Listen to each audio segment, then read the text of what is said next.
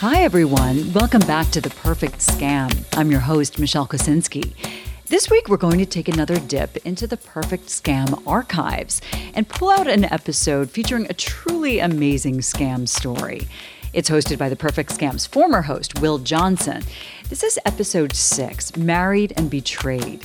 It's a story about a woman named Andrea who discovers her husband has been secretly operating a Ponzi scheme.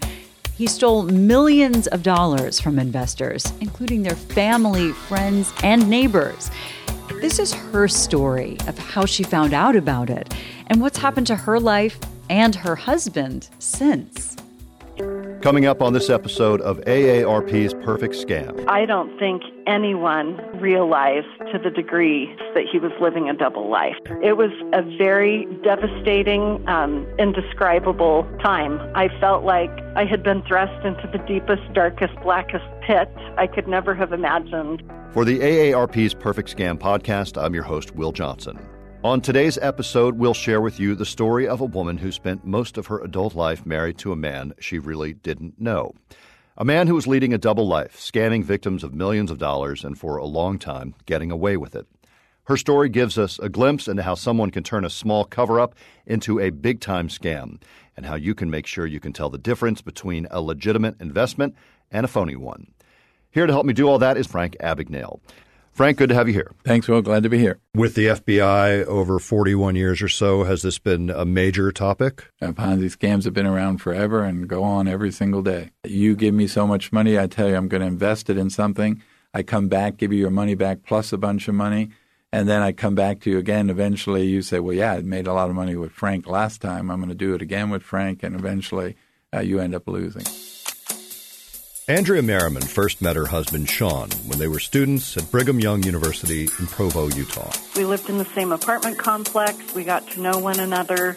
We dated, and by May of 1989, we're engaged and then married later that year.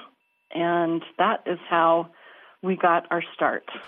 Was the church a big part of your lives growing up and then as part of your marriage as well?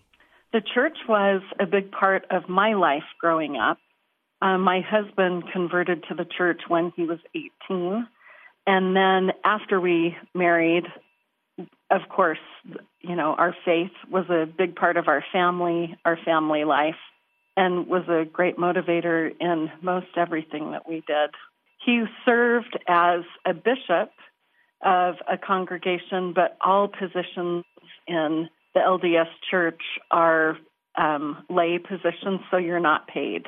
So he did serve as a bishop for 5 years, but he wasn't compensated. What then did he do for work, if you don't mind telling us, as sort of his job?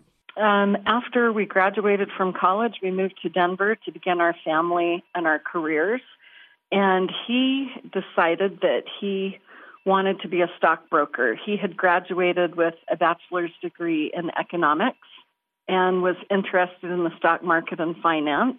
I believe it was the fall to December of 1993, he decided that he wanted to open his own investment company and just privately manage a pool of funds of investors.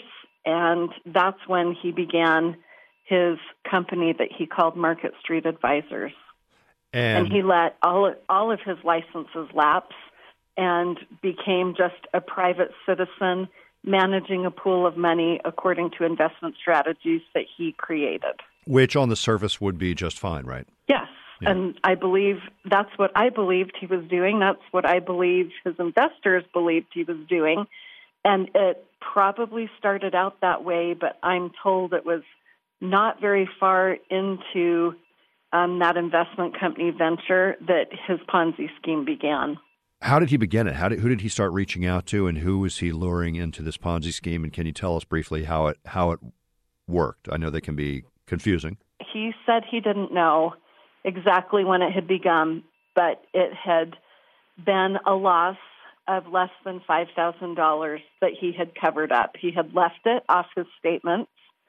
I think he had good intentions. I think he had the intent to make it up the next month and then cover the loss and everything would be okay. But once you hide losses, you've committed fraud.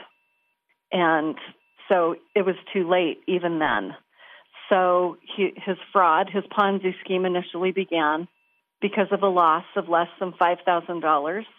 And in the end, he was convicted for over $20 million.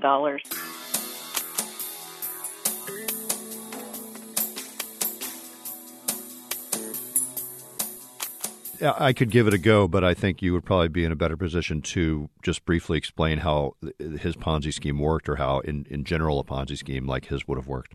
He, in the end, wasn't even investing money. He was just accepting new money from new clients and using that money to pay off old clients or clients who needed distributions and to fund, his lifestyle. So you're really not getting what you think you're paying for. The money was not being invested. The money was just being redistributed, and Ponzi schemes rely heavily on new money continually coming in so that they can keep that cycle of money going between all the people. So it went from a $5,000 loss to, I think you said, $20 million. Mm-hmm. That was owed to a lot of good people. And were they people in the end? Yeah. Were they people that you knew? Some of my own family members. My mom was one of the first investors in his Ponzi scheme. My siblings invested, neighbors, friends, family of friends, friends from church, old friends, and then, associates that he met through jobs or hobbies or travel. He was constantly cultivating relationships with people. Were there any signs along the way to you? Obviously, there were no obvious signs that he was doing something criminal, but as you look back on it, you mentioned that one time he came to you and said, I'm worried, I'm anxious about something at work. Did you feel like there was something nefarious going on? I believe he managed to perpetuate his Ponzi scheme for about 15 years, from 1993 until 2009, and never once in all of that time did I ever have a clue that things weren't going well or that things that were illegal were taking place. Now, I was just his wife, living my life and raising our family. I was not involved in his business, but he had an accounting firm and he had employees, and no one else caught on. And then he was also audited by the IRS for an entire year before he came forward, and they never caught on to anything illegal going on either. Obviously, within a marriage, there can be secrets. This is one where he was really leading a double life in a sense. Absolutely, 100% double life.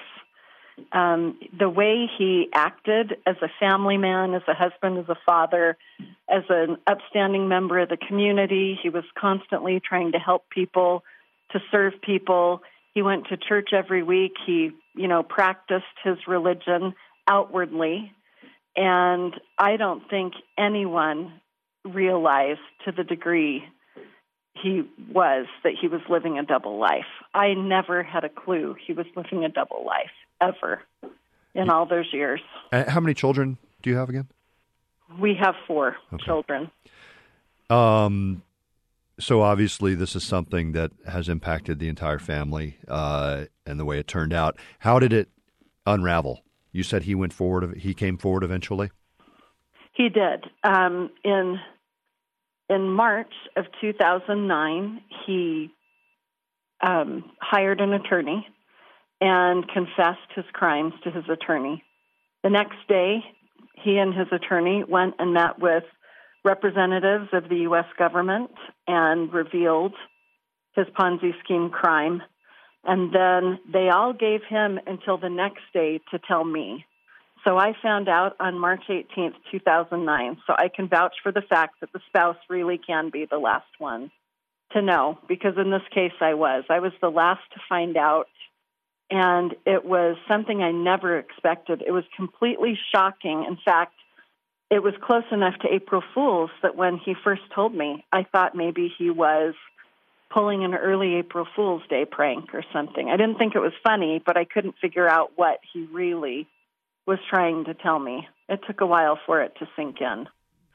I can't even imagine. And did he, what that was like for you? And did he come to you and he told you that one-on-one, or did you find out it wasn't in the news or anything, right? You found out from him. No, he, I was out running errands and he called and asked if I could meet him at our home, that he wanted to spend some time with me.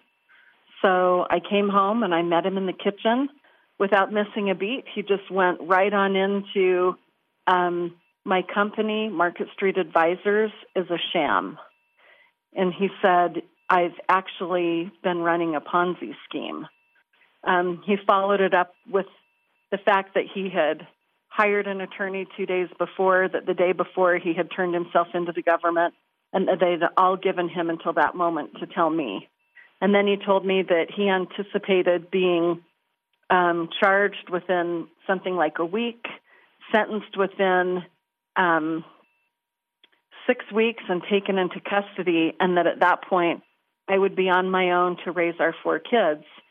And he explained that all of our assets were frozen, that everything we'd acquired in our almost 20-year marriage together was gone.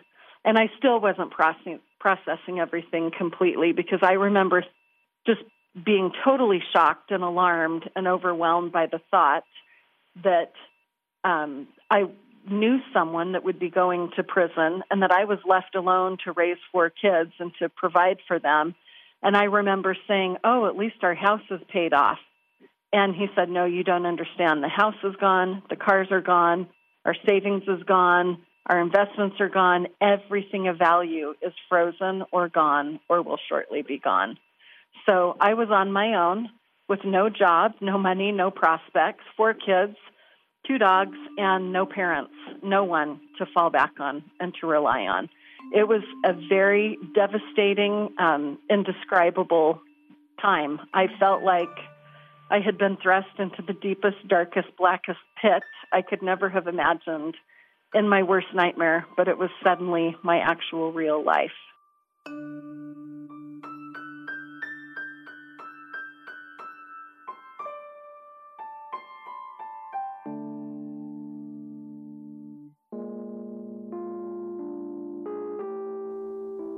Was he apologetic when he came to you, or was this? It sounds almost matter of fact.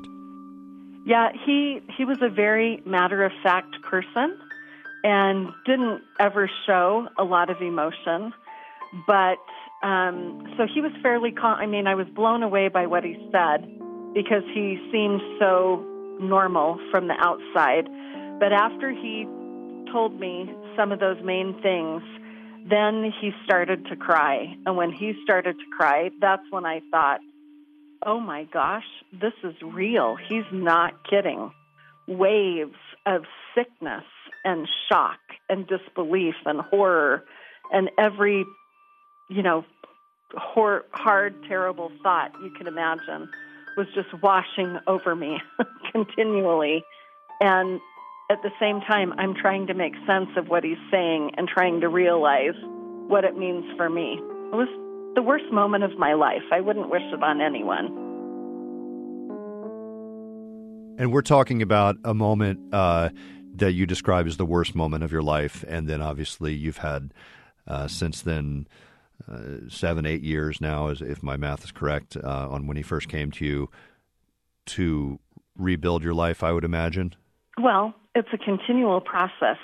I have learned that rebuilding from complete financial devastation and loss takes time. So it has been 8 years, and I am in a better position for sure than I was in 2009, but I am nowhere where I planned to be or thought I should be, or in all honesty, where a 50-year-old ought to be. So I don't anticipate ever being able to retire or do anything like that. I will be working to put a roof over my head the rest of my life, and I will be continuing to attempt to recover for many, many years to come. Have you been able to forgive your husband? From the beginning, I knew that for me personally, that was something that I had to do. I had to do it thoroughly, and I had to do it completely. I had seen too many people go through losses, even the loss of a marriage, and they couldn't forgive, and I just watched them go on to never be able to recover. And in the end, they practically destroyed themselves and their children by their refusal to forgive. So I knew that I couldn't have that happen to me. So I worked to forgive him, and I have. Forgiveness, I've learned, is a continual process. Sometimes feelings or thoughts resurface that I need to work to forgive again, or new facts come to light, and I have to work to forgive again. But yes, I have forgiven. I believe that failing to forgive or holding on to hatred or anger, it's like acid. It only hurts the vessel that tries to contain it. And I think that's a horrible loss if you lose your money and you lose yourself in the process. So I didn't want that to be me. And your husband was sentenced to 12 and a half years back in 2010, is that right? I think his sentencing took place in 2009. So he received 12 and a half years for the crime that he committed, and he anticipates being released from prison sometime around August of 2020. So he has been in prison all of these years and is still there. Our show is about scams and fraud, and you're in a unique and extremely difficult position because of what your husband did, of being able to experience both sides of it, in a sense, in that you were close to your husband, I assume, as part of the marriage, and you saw and found out what he was doing, although you didn't have any inkling, as it sounds. And then you also had family and friends who were investing, and I'm guessing you've learned of victims that have come out of this. What is that feeling like of being sort of, if I've described that at all aptly, of being sort of in the middle of this situation that wasn't your doing? Well, it's a really hard position to be in. I think people look from the outside. I had friends accuse me of, you had to have known. You're too smart not to have known. When you're married to someone, there's no way you can't know what they're up to. You just feel very alone. If I could have walked off the face of the earth and dropped off into, oblivion, I would have loved to have been able to do that. It was a very, very hard time. What do you hope to get out of it when you tell the story? I hope by telling this story that I save someone from crossing that line that should never be crossed, that line of fraud. So my message to the world is to choose integrity and to live with ethics and integrity. And no matter what, to never abandon those, no matter what the stakes are. That's why I tell my story. If I can save one person from the consequences that my kids and I have lived through, then I'm willing to talk about the horror that I've lived through. I'm back with Frank Abagnale. Frank, it's a harrowing story Andrea has to tell. First thoughts? Well, first, I thought it was an amazing interview, but it is the same story that's been told many, many times. And 99% of Ponzi scams involving the wife did not know what the husband was doing. Many wives are not involved in their husband's business. Some don't take an interest in it. Others, just husbands don't have their wives take interest in their business. So I believe 100% that she knew nothing about it. And yes, you don't realize that when you do anything like this, there are victims far beyond the victims you victimize. There's family members, people related to you, people who care about you. They all become victims. So right off the bat, I feel very sorry for her, and I feel very sorry for her children that he would put them through that. So, when I told you that, I turned my life around, the biggest thing being married and having children was that I would never do anything to harm them, embarrass them, or hurt them. That was the real thing that kept me from ever going back to doing something. I would never want to put on my children some burden of having to live with that or deal with that. So, and she's right. People immediately think you knew about it, just as they did in the case of Madoff's wife. You couldn't be around this and not know it's going on. But the truth is, most of the time they don't know it's going on. Her story is the classic story of the Ponzi scam, and really was the Madoff story. And Madoff was in much bigger dollar amounts were involved, and many more people were involved. And with the FBI, have you had the opportunity to meet people who have been involved in Ponzi schemes like this? Yes, and heard, just like she's saying, the people that were victims of the Ponzi scam, people who've lost their life savings, lost their home, and whether they send the guy to jail for 50 years, the scam artist, or they hang him in Central Park, it's not going to get your money back. So once you lose your money's gone. So whatever happens from that point on, you've lost everything you have. So it's not only about what she lost, which was a great deal, but all the people who lost their earnings and their money and from that same scam. And the other thing I'd point out is that, you have to be, and what always surprises me is most of the victims a lot of times are very smart people, but you want to say to them, look, you know what the average return is on an investment. When someone starts saying to you that it's 100%, 75% return, those things are just too good to be true. And those are the kind of things you really need to question as whether they're true or not, especially people who don't have a lot of money. When you're retired and we got to be 65 years old, you were pretty old. You might live another 5 years. You owned your house. You didn't need a lot of money. Now you might live another 30, 40 years and be in your 90s. You have to ask yourself, how am I going to support myself for another 30 years of zero income? So you have to be very careful about how you take care of your savings and your money, and you don't want to take chances like that. Even when they look legitimate, you're not in a position to take those chances, and you shouldn't. Well, Frank, the bottom line, I hope, for a lot of our listeners is, as always, be really careful where you invest your money, who you send your money to, who you give money to. But in this case, we're talking about investment schemes, and hopefully not a scheme. But be careful with your money. Hey, I've got a great friend who's doing some investing. Would you like to put some money his way?